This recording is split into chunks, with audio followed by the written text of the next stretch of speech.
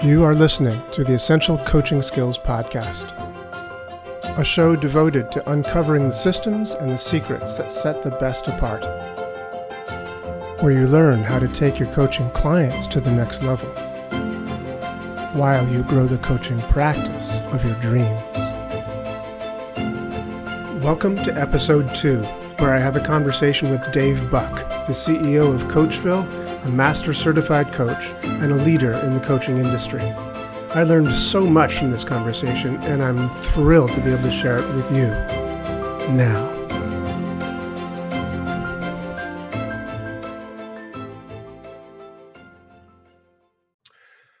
Good morning. Doug O'Brien here. I am really thrilled to be joined with my very first guest on the Essential Coaching Skills Podcast. Oh, yeah. Number one. Number one. We are number... There's only one number one. The shy and reticent. Can't get a word out of him. It's like pulling. Dave Buck, the Coach Dave, as many people refer to him. As far as I know, as far as I am concerned personally, I learned coaching from Thomas Leonard back in the 90s. And for me, personally, he was the guy. He was the guy that invented the field of coaching. I had never heard of him. I was teaching a seminar. I was part of a weekend seminar about teaching seminars, basically. It was a seminar about teaching seminars. And he was one of the other guest speakers. And I was there. No kidding. Yeah. Huh. I haven't introduced you yet, Dave. Just shut up, would you? Okay. Pipe down. Pipe down. This is the introduction part. Oh yeah. Okay. Sorry. I'll wait. He's so shy, so reticent. It's a conversation. I'm jumping in. So yes, that is true, Dave. I was teaching a class. I at the time was a trainer for Tony Robbins, and I'd been asked to do this seminar on how to deliver a motivational seminar, which wasn't really my strong suit, but I knew the keys, so that was my thing. And Thomas was there talking about coaching. I had never heard of coaching. I don't think anybody had ever heard of coaching. To me, coaching was like what a little league baseball coach did. Sure. And I was like, well, that's kind of weird. But I was intrigued by his talk, and I was intrigued enough to say, well, I want to learn that. Mm-hmm. So I signed up for his coaching 1, 2, 3 thing, which was done on the phone. Everything was done on the phone. I never met the guy in person. And, so I learned coaching from him. I continued on and got certified. And then, tragically, he died. He died very young. He was written up in the Time magazine and stuff. He'd made quite an impact, written a book. He was an amazing guy who was just, he worked like, I think 23 hours a day, it seemed like, because he was always producing new stuff. Mm-hmm. I still use some of his materials, like the Clean Sweep program and stuff. Remarkable guy. But he died. He died like the age of 50 or something like that. 48. Correct me if I'm wrong. Yeah. Thank you, Dave. I was there. You were there when he died? I wasn't literally there. I talked to him that morning, and then he was dead. And then so that was a long sequence of events. But what year was that? Was it 2000? It was 2003 in February. So I met our guest today at Thomas Leonard's funeral. Right. Yeah. And that's where we first met. And I was really impressed with this guy that's talking to us today, Dave Buck. He did a very memorable eulogy. I couldn't have done it myself. I'm not a good. It should be, but I've never actually been put to the test. But it's hard to control your state. And you got up there. Not only did you deliver a really moving eulogy, but you sang. And I don't know that you are necessarily a singer, but you sang "Case of You" by Joni Mitchell. "Case of You" by Joni Mitchell. Yeah. Remember that? You remember that? Yeah. Yeah. It was so moving. And so I thought to myself, holy fuck, I need to know this guy. Wow. That's sweet. Thank you. Yeah. So that's kind of the history for me of where I wanted him to be our first guest. Because to me, Thomas Leonard started the field of coaching. And I think in many ways, our first guest, Dave Buck, has inherited that mantle. Now, I will also say that post Thomas's death, a lot of people got into the coaching world, and probably before his death as well. But, there are a lot of different aspects, a lot of people doing coaching in a lot of different ways. Yes. So that's fine. Yeah. And still for me, this is the guy. So I want to learn from Dave today. So ladies and gentlemen, I want to All introduce you. right. Finally, Dave, this is your turn. Dave Oh, Bach. yes, here I am. Okay. Coach Dave. Thanks, Doug. Welcome to the program. It's great to be with you. Very excited. So no, it's really fun, and I appreciate the acknowledgement. And yeah, there's a lot to talk about. So let's get talking. Yeah. So yeah, this might be a relatively shorter program than others. We'll be on for about 45 minutes, I think, from now. Yeah. Because I know you have a hard stop at the hour. I have a coaching call. Yeah. Imagine that. So do your best to fill in whatever blanks I left out there. So if you want to give some history. I know you did well. I mean, I was one of the first life coaches. I started around the same time you did.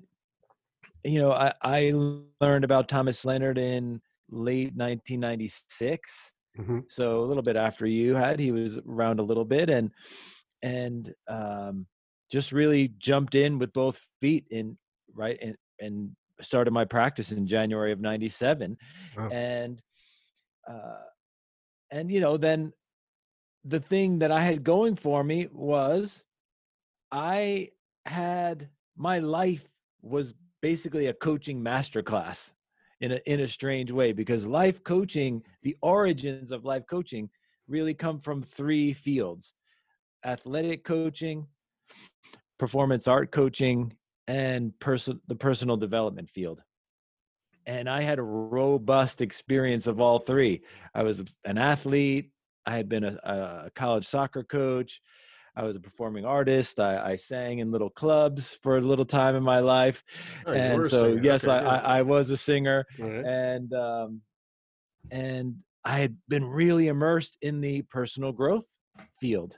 You know, with listening back then, we had cassette tapes. I was, listening to Earl Nightingale and yes. and all these cats from back in those days. And I did every program Landmark Education ever offered. Oh. So I was a Landmark type. Let me just stop you there, if you don't mind. Could I just stop you there? Tell me. Sure. I think I knew that. I think I knew that Thomas was as well. Was he not a Landmark? Well, Thomas didn't actually do the Landmark programs. Thomas was Werner's accountant. Oh, okay. So got it. Wow, really? And he was in the office. He worked in the office. Wow. Of Werner Erhard and Associates. Wow. You know, when Werner was there and Brian Regnier was there and Jim Selman was there, all these guys that started the original thing, he was there as the bookkeeper accountant. Right. Just kind of absorbing it all.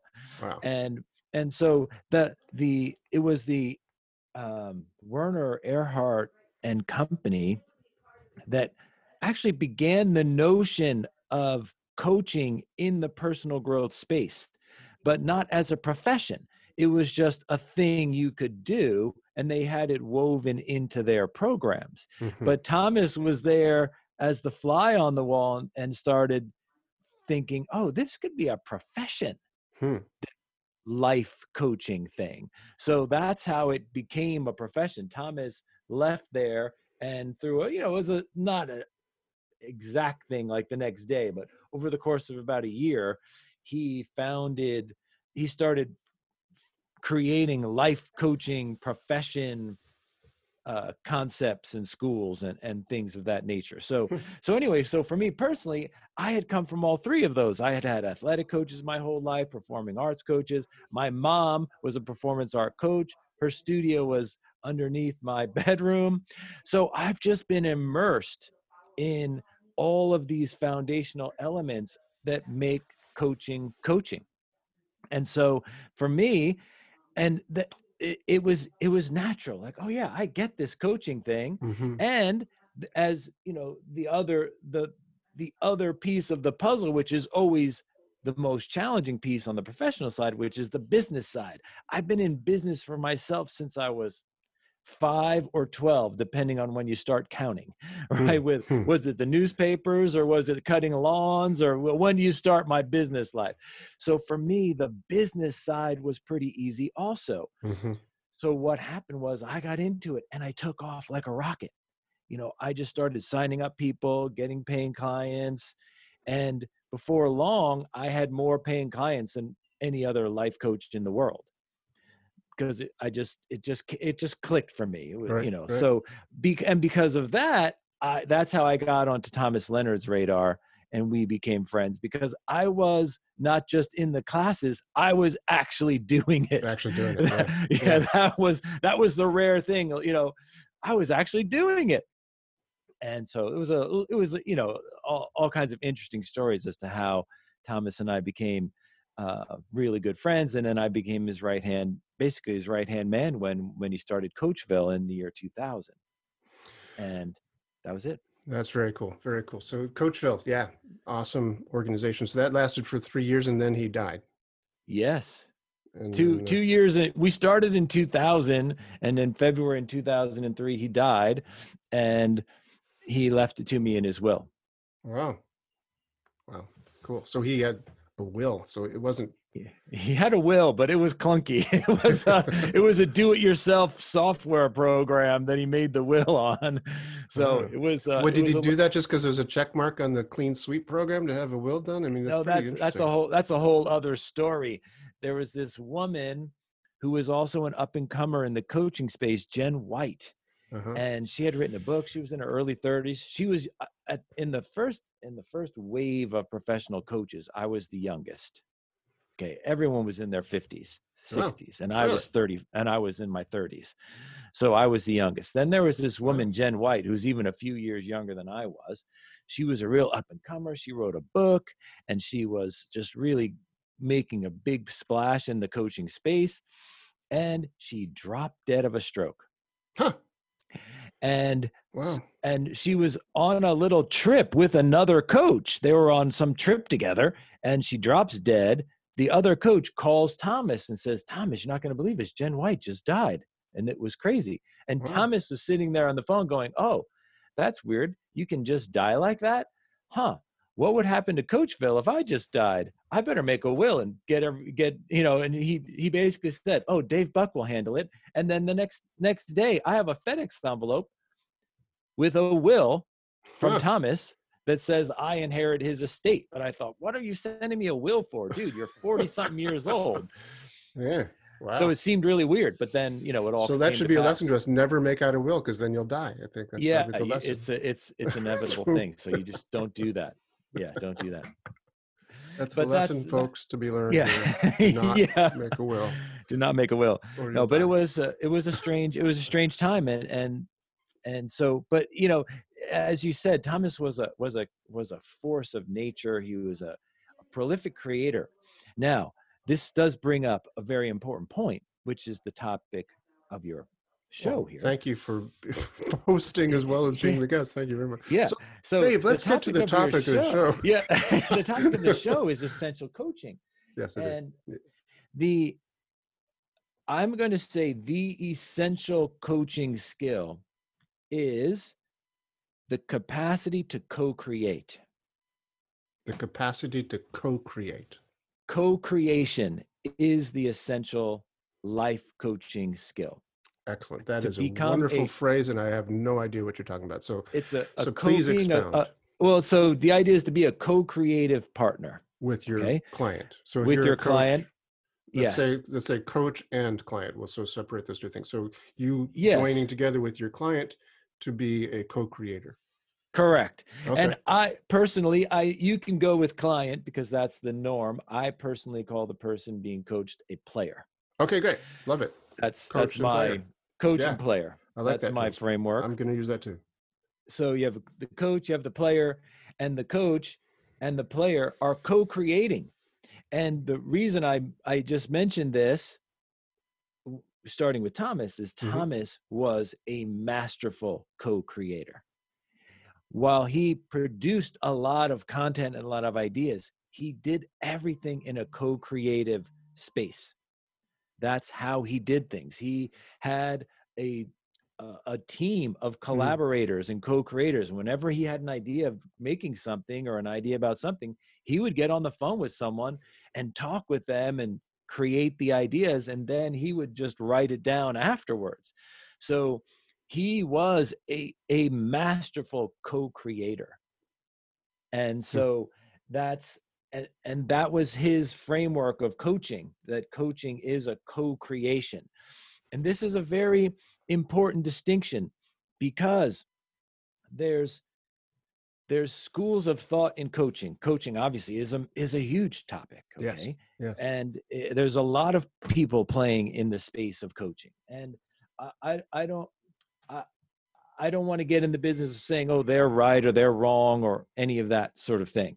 But I will say this, there's a lot of people in the field of coaching that have this notion that the coach is like in the background just asking questions, and the player, or they would call them a client, has to figure out their own answers. Okay?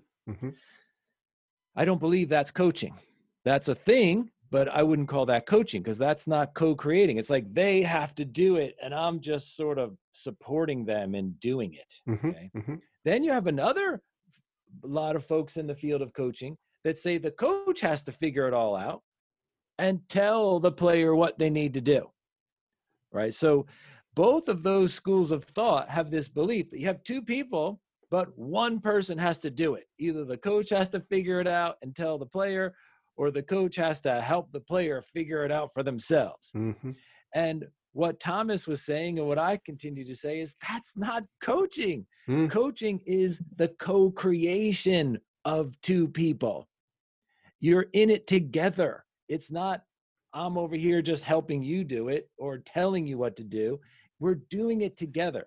And so co-creating, I would even like to use the phrase play together, right? We're playing together. If you think about a basketball coach doesn't sit only on the sideline. During the game they do, but during practice, they're on the court. Like, oh, let me demonstrate how you do this, or let me show me how you do that. And it's a playing together kind of phenomenon.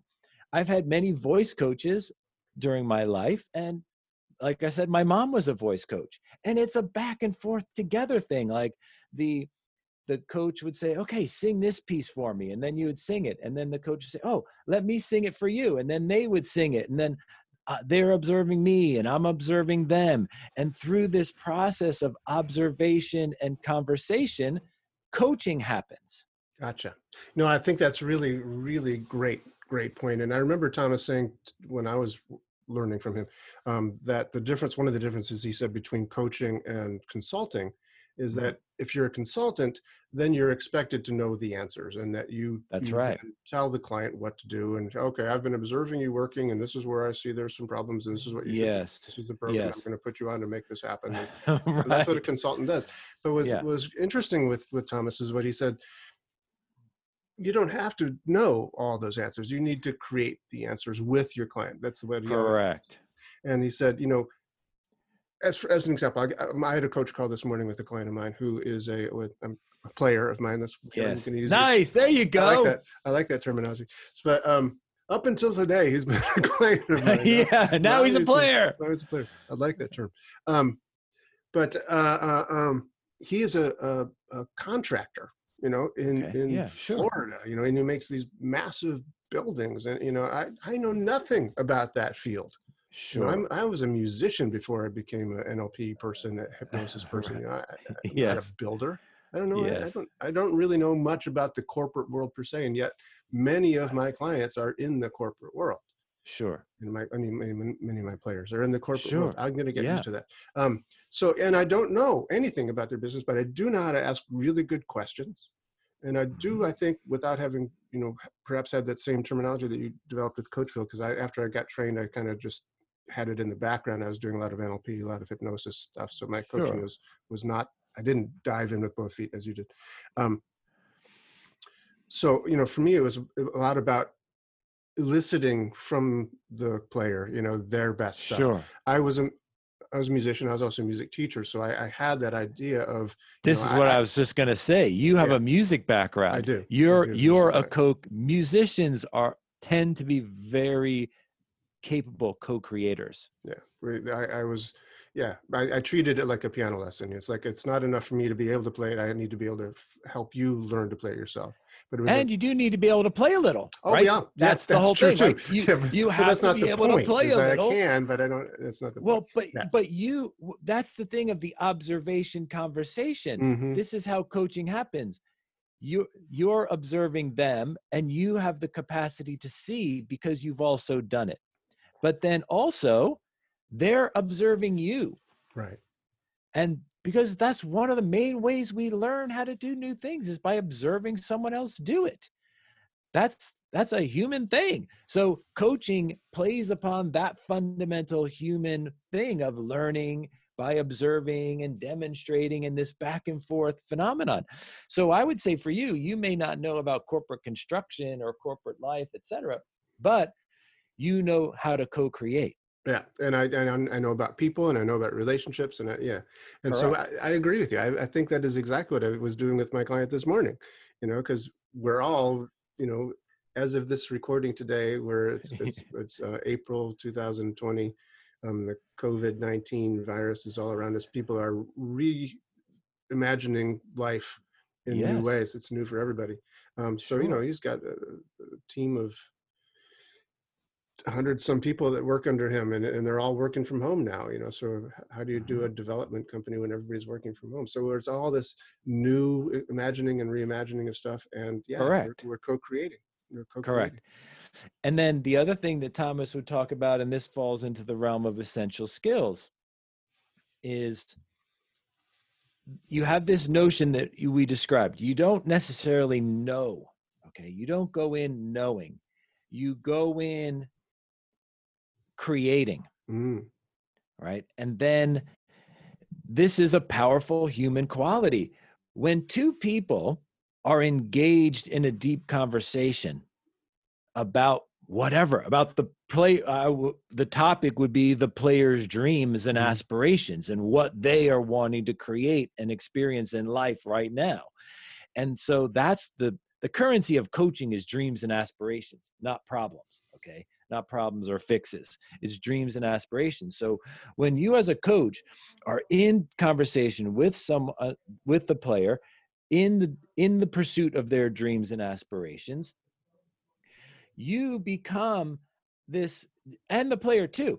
What happens when two humans are talking, then knowledge and wisdom and ideas and imagination come from the field of human energy, and it mm, pops through you, right? And it's like, oh, I've got this idea. Thomas called them inklings. mm. And it's not something you can explain as a knowledgeable fact.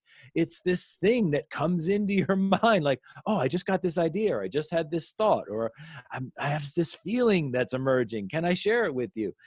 Coaching is very permission based. Can I share this thing that's coming to me? And they say, sure. And then you say this thing, and it sparks their imagination, or it's, oh yeah, that's what I need to do, or no, that's not it, but it's this. And then you get this co-creative energy happening between the player, the coach, and whatever you want to call it, the universe, the supermind, the field, call it whatever you like. But there's this field of human energy, or energy that that you tap into. And that's coaching. That's the co-creative space. You don't have to know, you have to be open to receiving and flowing and trusting what you receive. And that's where the magic happens. Oh, that's really, really beautiful. So if you could say, yes, that is the essential skill, what are the essential skills that go into having that essential skill? I mean, is it, Yeah, you right. know, Yeah, well, how do you do that? How do you how do you do create that? that space? Yeah, it's a good question. What are So you focusing on? What's the most important thing to you when you're in a creative space like that? I think the way we describe it in our school is we talk about this plan, play, grow. Okay, plan, play, grow. So you start off with a little bit of a plan for in the conversation with the player based on their dream and their current growth opportunity. Okay, so what is happening in your world right now that's requiring you to grow? And then that's your plan, what you plan to talk about. Mm-hmm. That planning process of talking that through, and the coach being aligned with the player's dreams and aspirations, that builds trust. Okay. Okay. And presence, because trust is based on a shared dream, a shared purpose. It's like, okay, this is what you really want to create and experience in your life. I am for you having that. There's nothing about that that is counter to my beliefs or my sense of sensibility. So I can full-heartedly play with you in this, toward this dream. And then, so when that creates this trust and this presence, this judgment-free presence. So if you want to look at the foundation, it's trust of this. You have a shared dream. You begin to trust each other that you both care about this dream together. And then you have a judgment-free presence. Like, I'm not judging you for how you are or how you're not. I'm with you. I'm embracing how you are and who you are. And so you are safe with me. Great. Okay. You're safe with me. So that is the foundation. Then the next level is called play together. Okay, so this goes to, if you're a basketball coach, you jump on the court and say, oh, you can try a hook shot this way. And let me see you do it. And here's how I would do it. And you're watching each other. So there's a playing together in conversation. That can happen in several different ways. And we have a few techniques we talk about, but I feel like the most important technique as far as this is concerned is role playing. Because life occurs in conversations. That's how life happens between us humans, is in conversations. So you practice the conversation. So just the other day, I had a player. We were playing with a conversation that he needed and wanted to have with his wife. So I played the role of wife. He played the role of himself. We played the conversation out to really sense what his energy was like, how he was feeling, what was coming into his mind. We played with it a few different ways so that he could really be who he wanted to be and not his reactive version of himself in that situation. And through practicing and playing, he established a knowing of who he is and who he aims to be in the relationship. And he felt empowered to have a wholesome conversation rather than a reactive one. Wow, and cool. So that happened through role playing and practicing. Right. Just like in basketball, you practice. Just like in music, you don't jump on the stage and do a song you've never done before for the first time. That would be pretty foolish. You practice, right? You practice many times, many times. So it's the same thing. It's the idea of life can be, if you get the idea of you can play life, then you can practice life. And that's counter to that dictum you say, oh, there's no practice life. Oh, yes, there is practice life. That's why there's life coaching. You practice life with your life coach so that when you play, you can play and have the bigger impact you really want to have. So anyway, just to complete this little story, let me just complete this little story. So you plan, you have your shared dream and purpose, you play together in some way, and then the third piece is to grow. Okay, what was the growth that you just experienced in our playing together that you want to take into your real life situations? So because growth is more powerful when you claim it. Like, oh yeah, I just grew. I just changed my perspective. I just up-leveled how I see myself. I just grew right now. I just grew, right? Now go and play life with that growth.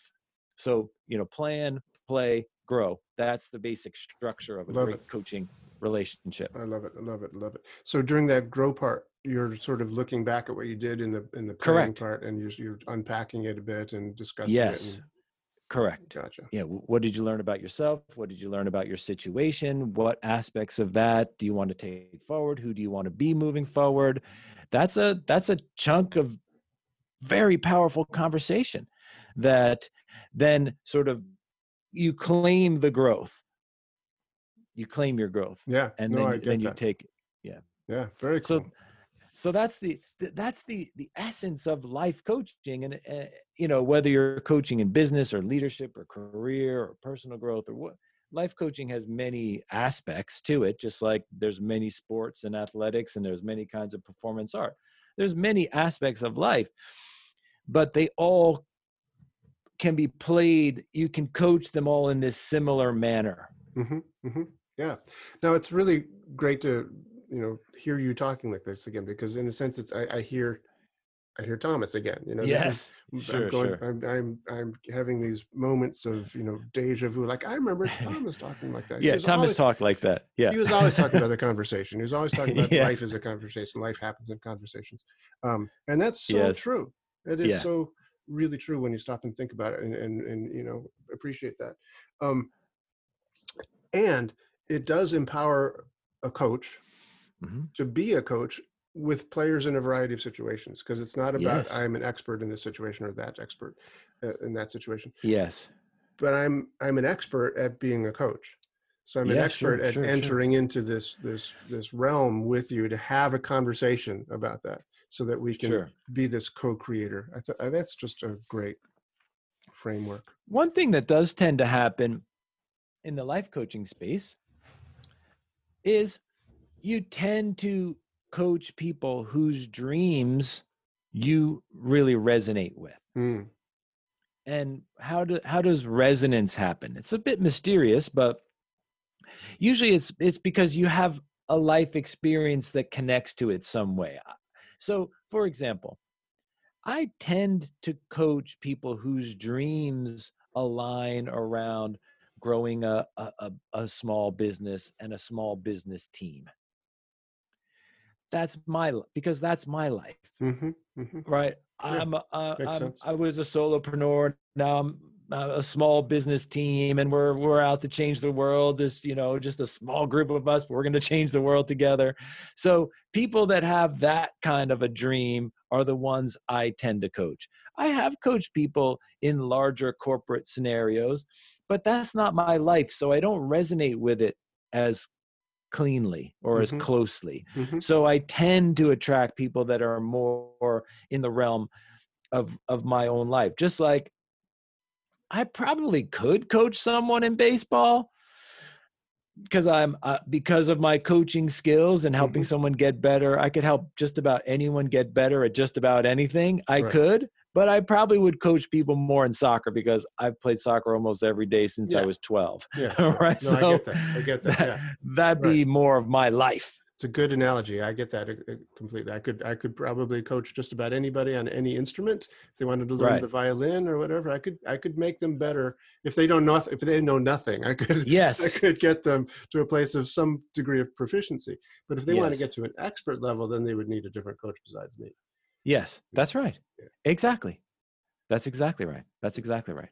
Yeah. So that's the idea of, shared dreams and alignment of dreams. This, like I said, is very important for coaches to understand that our currency is dreams and aspirations. There are other fields that are the problem solvers and the fixers, but that's not coaching. You Mm-hmm. don't go to a basketball coach because you have a basketball problem. Right. So You may coaching have some, therapy is what you're saying. Coaching is not. yeah, it's not therapy and it's not consulting. Consulting is very problem oriented. You've got a problem. We're going to come in here and tell you how to fix it. I But like that coaching, distinction very much. And I want to go interrupt you. ahead. I Yeah, apologize. sure, Um, sure. No. I think that a lot of people call what they do coaching Yes. because they don't want to use a word like therapy. Mm-hmm. As an example, when I was learning NLP back in the 80s and from Tony Robbins and other people, Robert Dilts, Richard Bandler, we did NLP therapies. It's like, hey, you want me to do a therapy with you? We'd Yes. do NLP therapies with each other. That's what we Yes. called them back then. Yes. It came out of fashion, because there was like, well, this isn't therapy, and therapists do that long thing where you talk, your therapist every Thursday at 2, and Yeah. we don't do that. We fix people right away. So why talk? Yeah. Right. So we said, okay. So eventually we said, okay, we're not going to call them therapies anymore. We're going to call it coaching, but it's the same thing. Mm-hmm. We're doing exactly the same thing. And what you're talking Yes. about is a distinction between a therapy where you're working on problems and finding solutions, Mm-hmm. to having coaching being about dreams and aspirations. Mm-hmm. Does that Yeah. resonate with what you? Yeah. Yeah. Yeah. That's exactly right. That's Okay. exactly right. And, I, I've definitely had times in my life where I contemplated going out with messaging about being the coaching police of like, this is coaching and that's not coaching and this sort of thing. Yeah. That was just wearing me out. Like, that's really no fun whatsoever to be the coach police.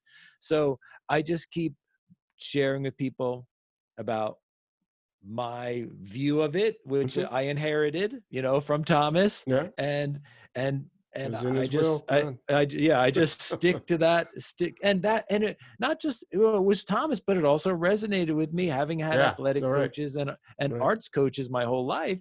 It resonates like, that is what we do. You would hire a voice coach because you have this dream, this vision of being able to sing better, or being a vocal performer, or having the experience of performing in a particular venue, or it comes from a dream and aspiration.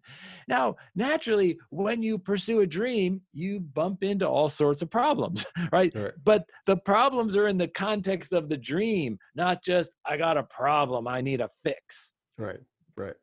That's, and even, you said a very profound thing a few moments ago, which is also very important. I'm glad it's on tape, man. It's on tape, which is, I can prove that. It depends on the level, right? There's levels of every endeavor. I could coach a little league baseball team, but I couldn't coach a college baseball team. Right. I could coach a college soccer team, which I have done, right? Because I know that game at a high enough level that I can coach people that are a certain capability and wanting to get even better. Right. You've got to have a knowledge base and experience base to coach at a higher level, which is why, I can coach leaders in larger corporations at a certain level, but at a certain level, I don't have the distinctions because I never lived it. But for a solo person or a person building a small team, you could have a small team of 5 or 10 people and have a global impact.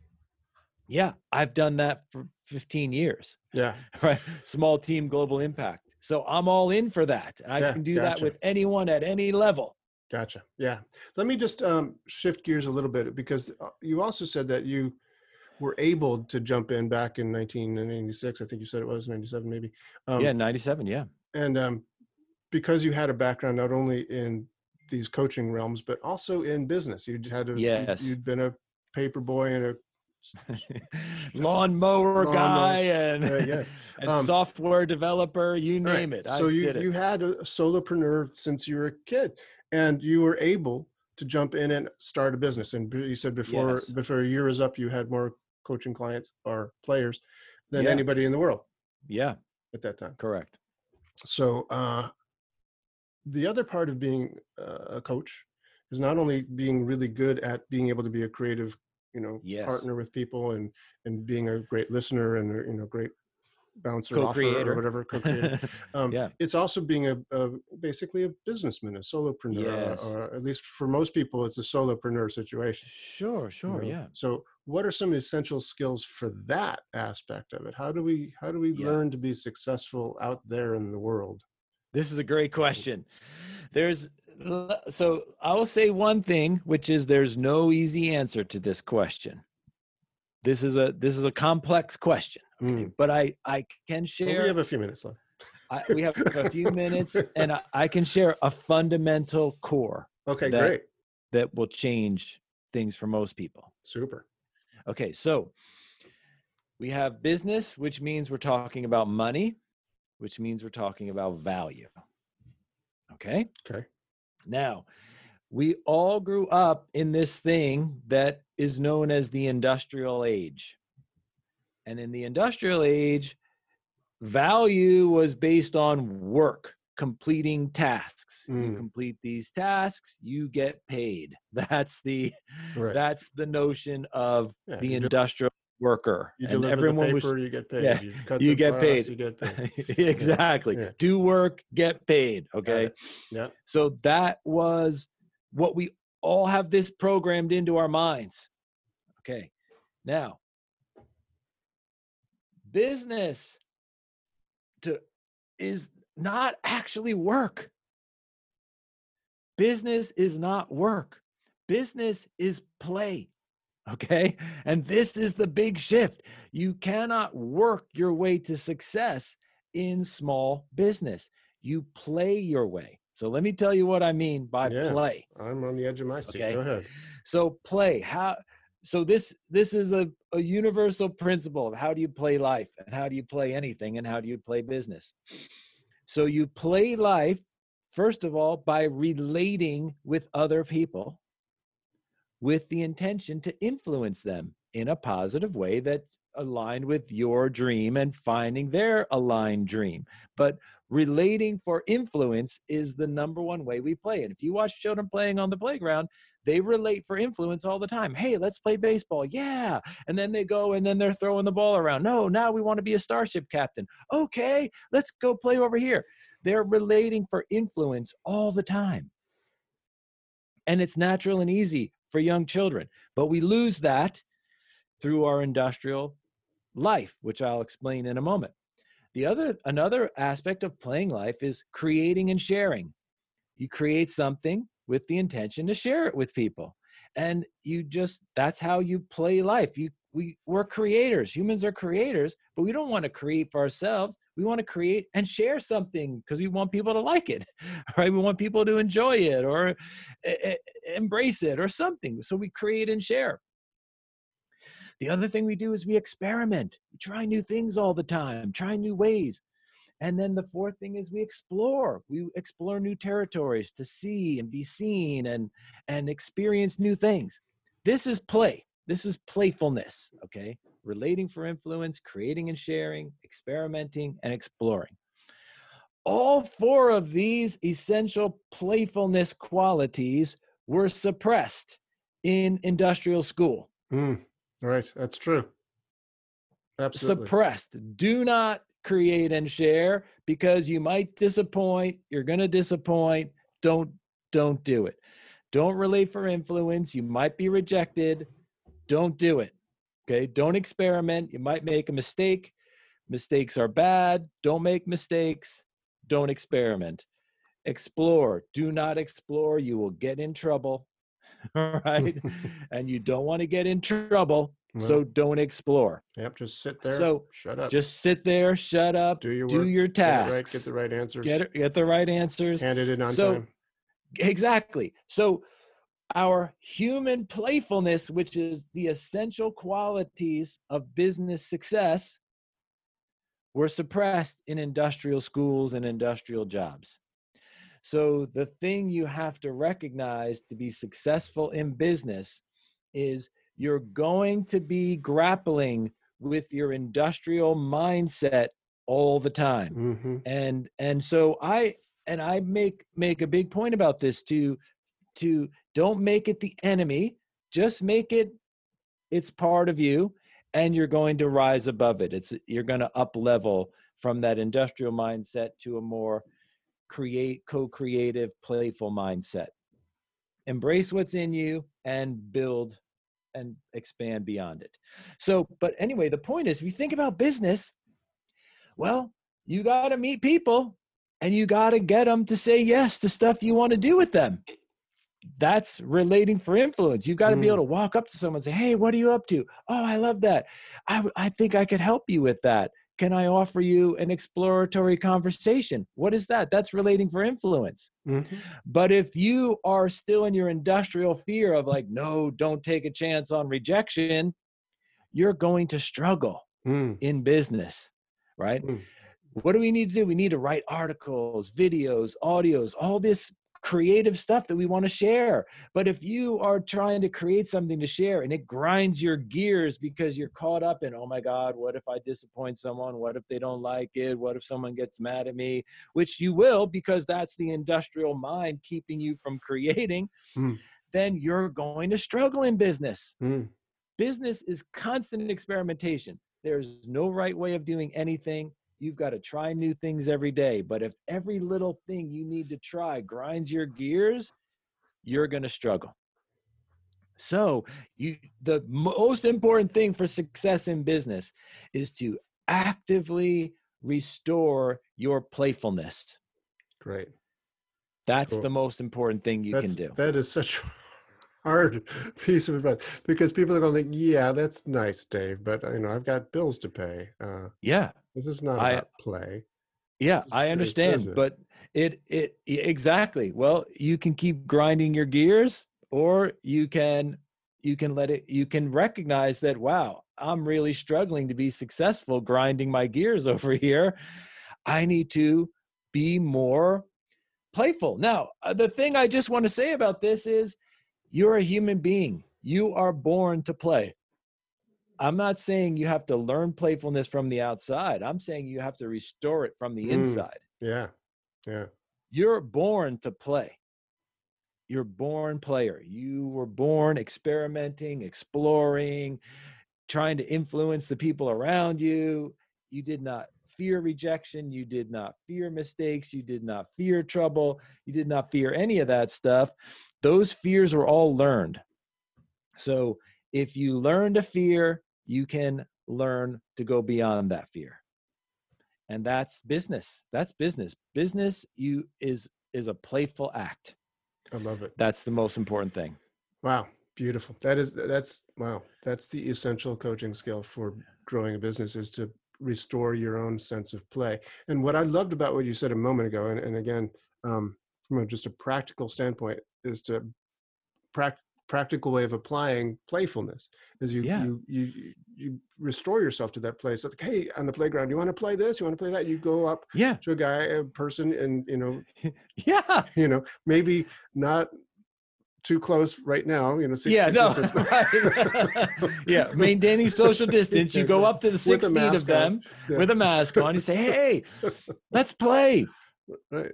In a modern version of that. Yeah, but that is correct. But getting into that co-creative space where you have this conversation and they realize what incredible value it is that creates for them. Yes. And then you offer them the opportunity to, continue this conversation. In a sense, that's what you're inviting them to play with you. Yes. As a inviting coach. them to play. Yeah, that's right. Yeah. So this coaching and playing are hand in glove. That's the most important thing. Coaching and play, hand in glove. You restore your playfulness. That helps you become a better coach. When you're coaching someone, your core aim is to restore their playfulness so they can do all these playful things that will lead to their success and fulfilling their dreams. Could you just say that one more time? I think You're right. that is such a great place to leave this interview. I just want that to be like standing out like a little beacon. Hopefully I can. When I get on a roll, it's sometimes not easy. But the idea is the core of coaching is to restore people's playfulness as life coaches. When you restore someone's playfulness, and then they can create and share and relate for influence and do these playful things, that is the way they will ultimately fulfill their dreams and aspirations. That's just wonderful. Gosh, this has fulfilled my dream and aspiration of having you as my first player, first co-coach on this. Co-creator on your podcast. It was a pleasure to be a part of it, Doug. I'm excited for you and what you're doing, and I wish you great success with it. It's awesome. Thank you very much. And for the people listening at home, what is the name of your organization? How do people find? It's Coachville, COACHVILLE, Coachville.com. Beautiful. And you're Coach Dave. Coach Dave at Coachville, right here. All right, man. Thank you so much. Thank you, Doug. It's really my pleasure. It's a pleasure talking with you. You're a champ. Awesome. Thank you. All right. Talk to you later. Right. Bye-bye. Well, that's our show for today. Thank you so much for joining me. If you want any more information about today's show, please visit our website at www.essentialcoachingskills.com. Be sure to tune in again next week for our next episode and discover even more about the systems and the secrets that set the best apart.